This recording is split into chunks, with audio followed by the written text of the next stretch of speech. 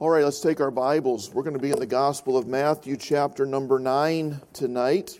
Going to spend maybe 15, 20 minutes with you in this passage of Scripture, Matthew chapter number 9. Recently, in the last week or so, I was in my kitchen in an early morning eating some breakfast. By the way, one of our church members wrangled me into a diet with him over the last 10 days. I've been miserable the last 10 days. Limited to what I can eat, how much I can eat. And so I had a pitiful breakfast several days ago as I was sitting at my table. It's over in the morning, by the way. Tonight is my last night. I think I'm going to Taco Bell in the morning to ruin the whole week. But I was sitting there at my kitchen eating this little pitiful breakfast. I was looking out my slider door there out to where our deck goes and to where across the yard. And we have a big patch of woods between us and really the next development. And I was looking at that and I was like, wow, I can't even see the houses across the way. And I couldn't see the houses because the leaves were so full. The foliage is so full. And as I sat there thinking about that, I realized here we are almost in August. At that time, we are in August now, but at that time we're almost in August. And just in a couple of months, I'm going to be able to see those houses. I'll be able to see Dee's house. We're neighbors across the woods there. And I'll be able to look across there and see that because the leaves will be gone.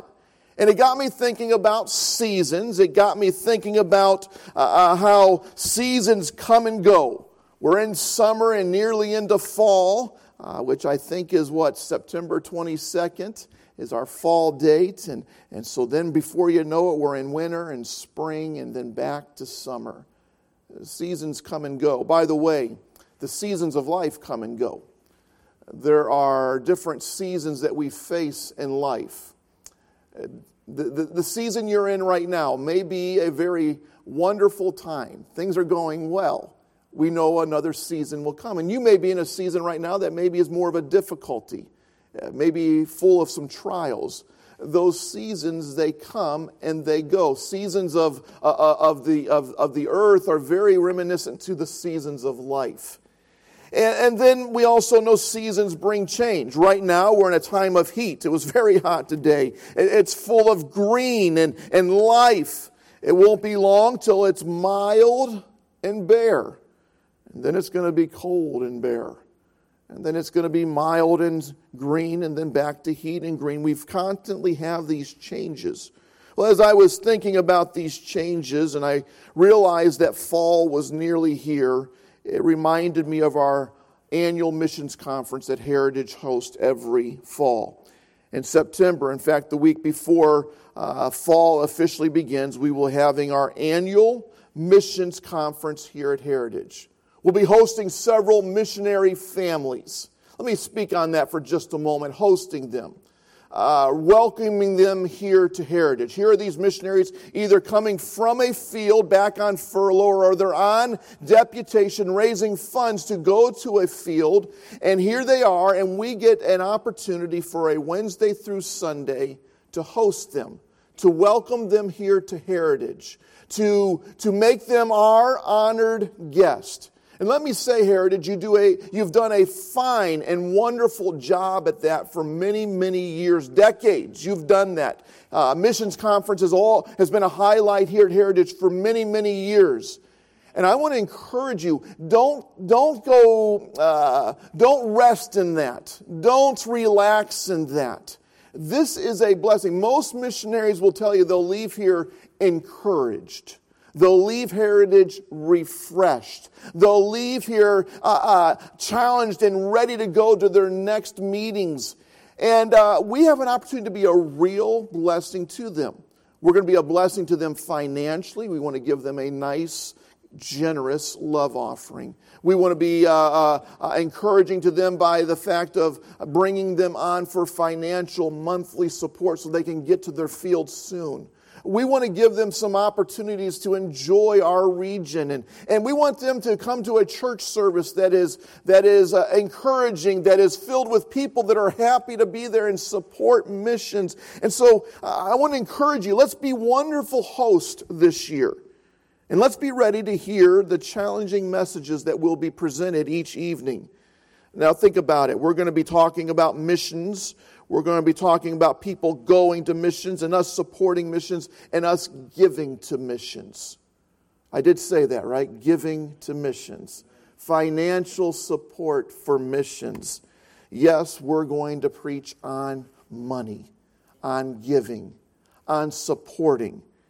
Even in 2022, with inflation at crazy numbers and the cost of living increasing every minute, the prices of gas up and down, and even though it's recently come down, it's still at an extreme amount, and it's difficult to live. And probably most of us did not receive a raise that matched the cost of increase of living. I understand that, but we still have a mandate from God. We still have a command from the Lord, and so we're going to present this. And I want to encourage you that you would trust God, even in these difficult financial days, to trust Him with His finances that He's entrusted to you. You're stewards of what God has given you. You're managers of what God has given us. And we want to be faithful in this, and especially in this area of missions. Of course, we must keep working. We must keep giving, because the need is great and we believe the time is short. So as I've been thinking on this passage, as I thought of those seasons changing, coming up on missions, I would like us to consider a few thoughts from Matthew chapter 9, a familiar passage starting in verse number 36, and we'll read 37 and 38. You follow along. It says, "But when he saw the multitudes, he was moved with compassion on them, because they fainted and were scattered abroad as sheep having no shepherd. Then saith he unto his disciples, The harvest truly is plenteous, but the laborers are few. Pray ye therefore the Lord of the harvest, that he will send forth laborers into his harvest." As you consider these three verses at the end of this chapter, I want us to consider the entirety of the chapter, and we'll only do that by mentioning the things that happen in this chapter, not by reading it, but mentioning the things of this chapter. And what you'll notice about this is that Jesus was busy.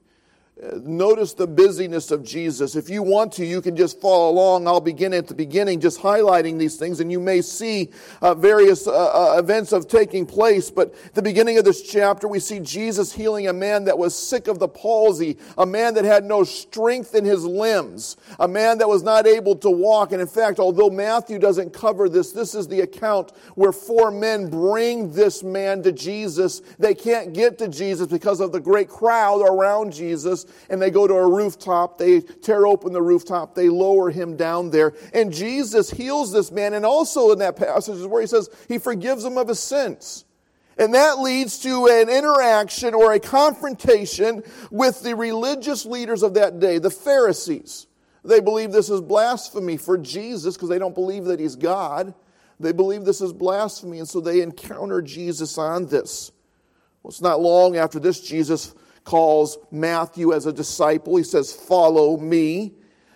There's a time here shortly after that, Jesus eats and fellowships with publicans and sinners. And the religious leaders don't like that either. Why would Jesus eat with publicans and sinners? And that's where Jesus says the sick, the healthy have no need for a doctor, but the sick do. And these people needed a Savior, and so Jesus goes to them. Then there's an interaction with the disciples of John the Baptist about why Jesus and his disciples do not fast. And there's an interaction, there's a conversation between them. And then Jesus finds out as a man comes to him, a man named Jairus, and he says, "My daughter's dead. I need you to come and do a miracle." And on his way there, and again, Matthew's account doesn't cover all of this, but there's a woman there that has been ill for some time. She has an issue in her blood. And she has convinced herself that if I could just touch this holy man, this man that is different than any other man, if I could just touch the hem of his garment, surely that would heal me. And in faith, she reaches out and she touches the hem of his garment, and immediately she was healed of that issue. Now it's interesting, again, the other accounts, I believe it's the Gospel of Mark covers it. Jesus says, "Who touched me?" And his disciples say, "Lord, what do you mean, who touched you? You're being thronged by people. They're all around you. They're all wrestling. But Jesus recognized that virtue had left him. Virtue had departed from him when this woman touched the hem of his garment.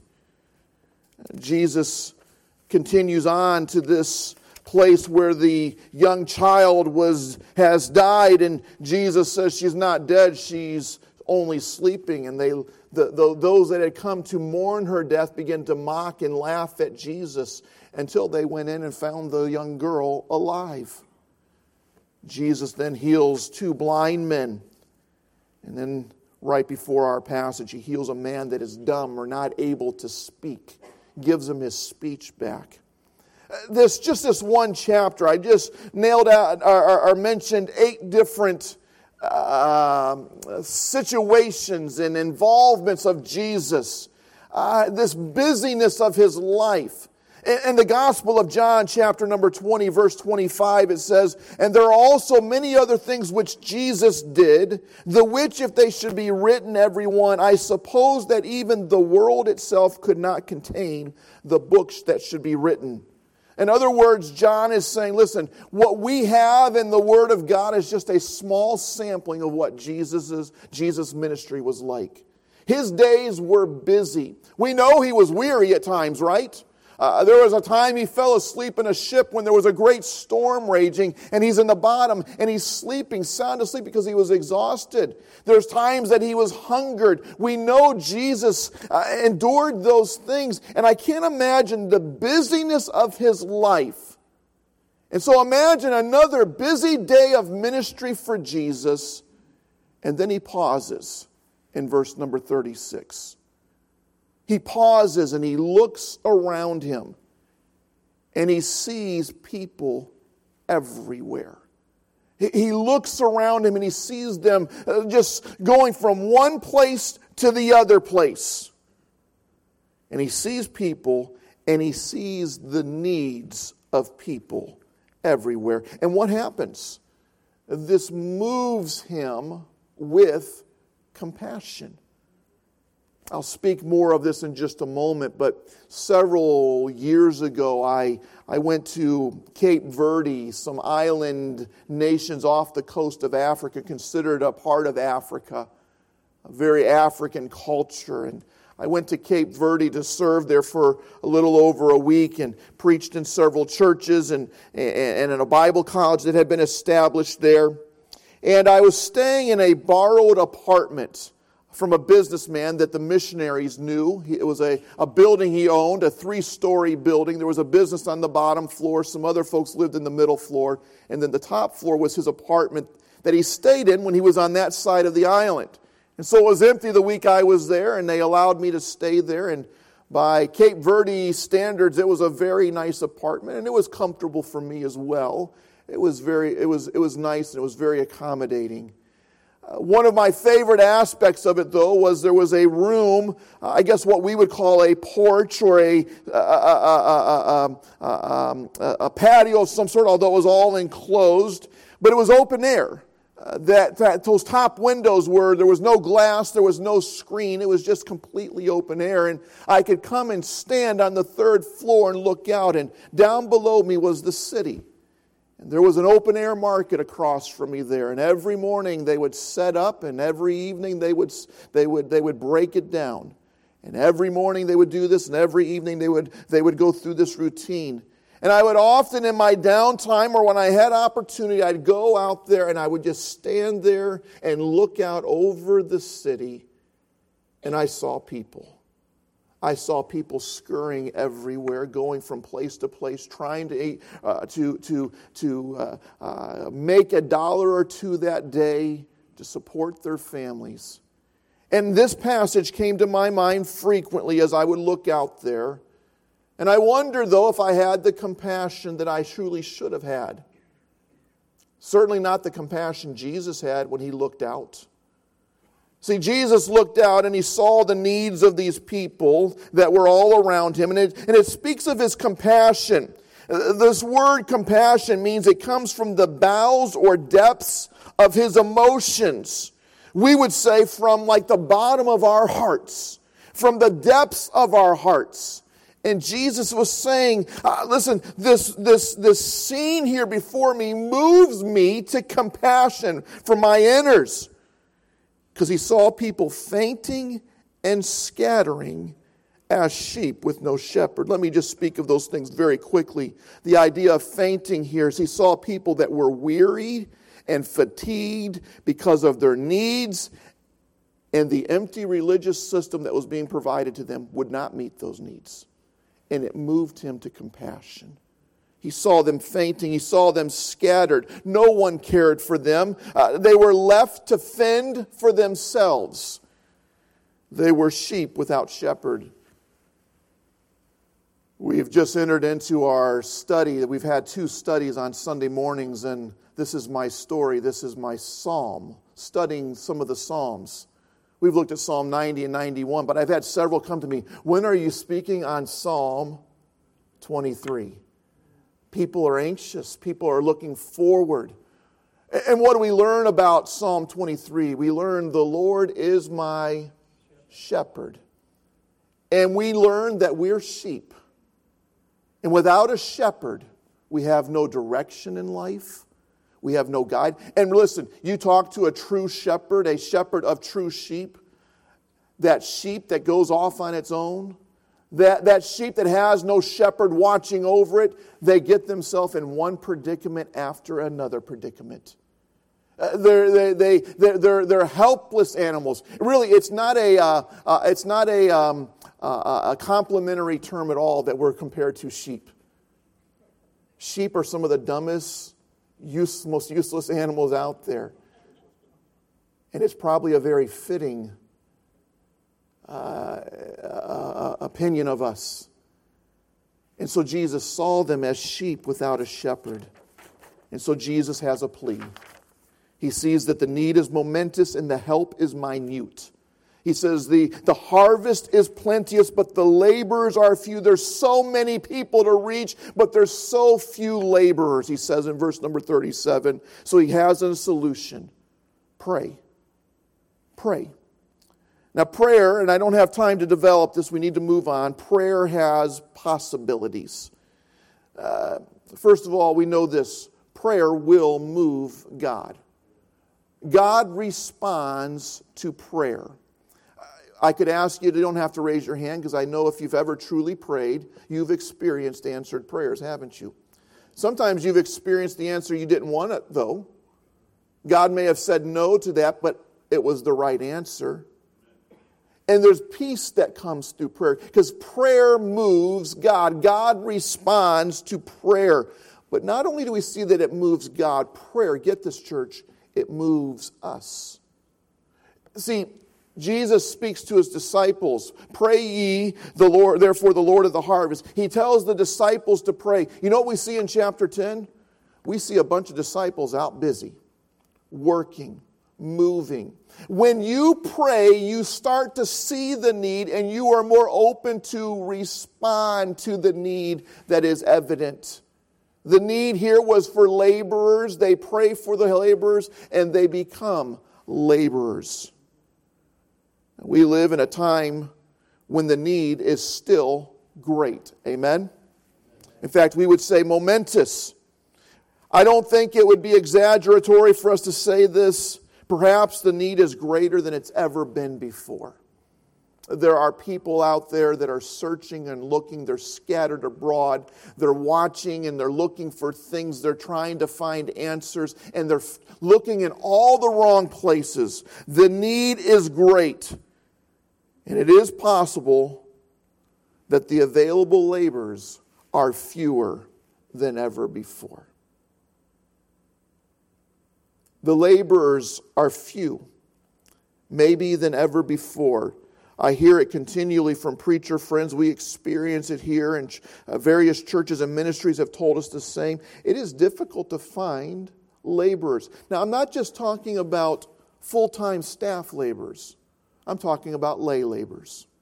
I'm talking about pew sitters. I'm talking about members of the church, people willing to work and serve the Lord. We are in a time of a shortage.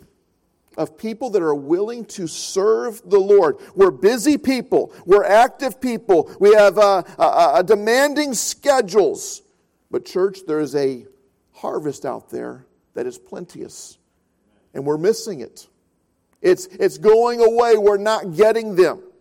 So my plea to you this evening, as we come up on our missions conference soon, just a little over a month away, and these days leading up to it, will you pray?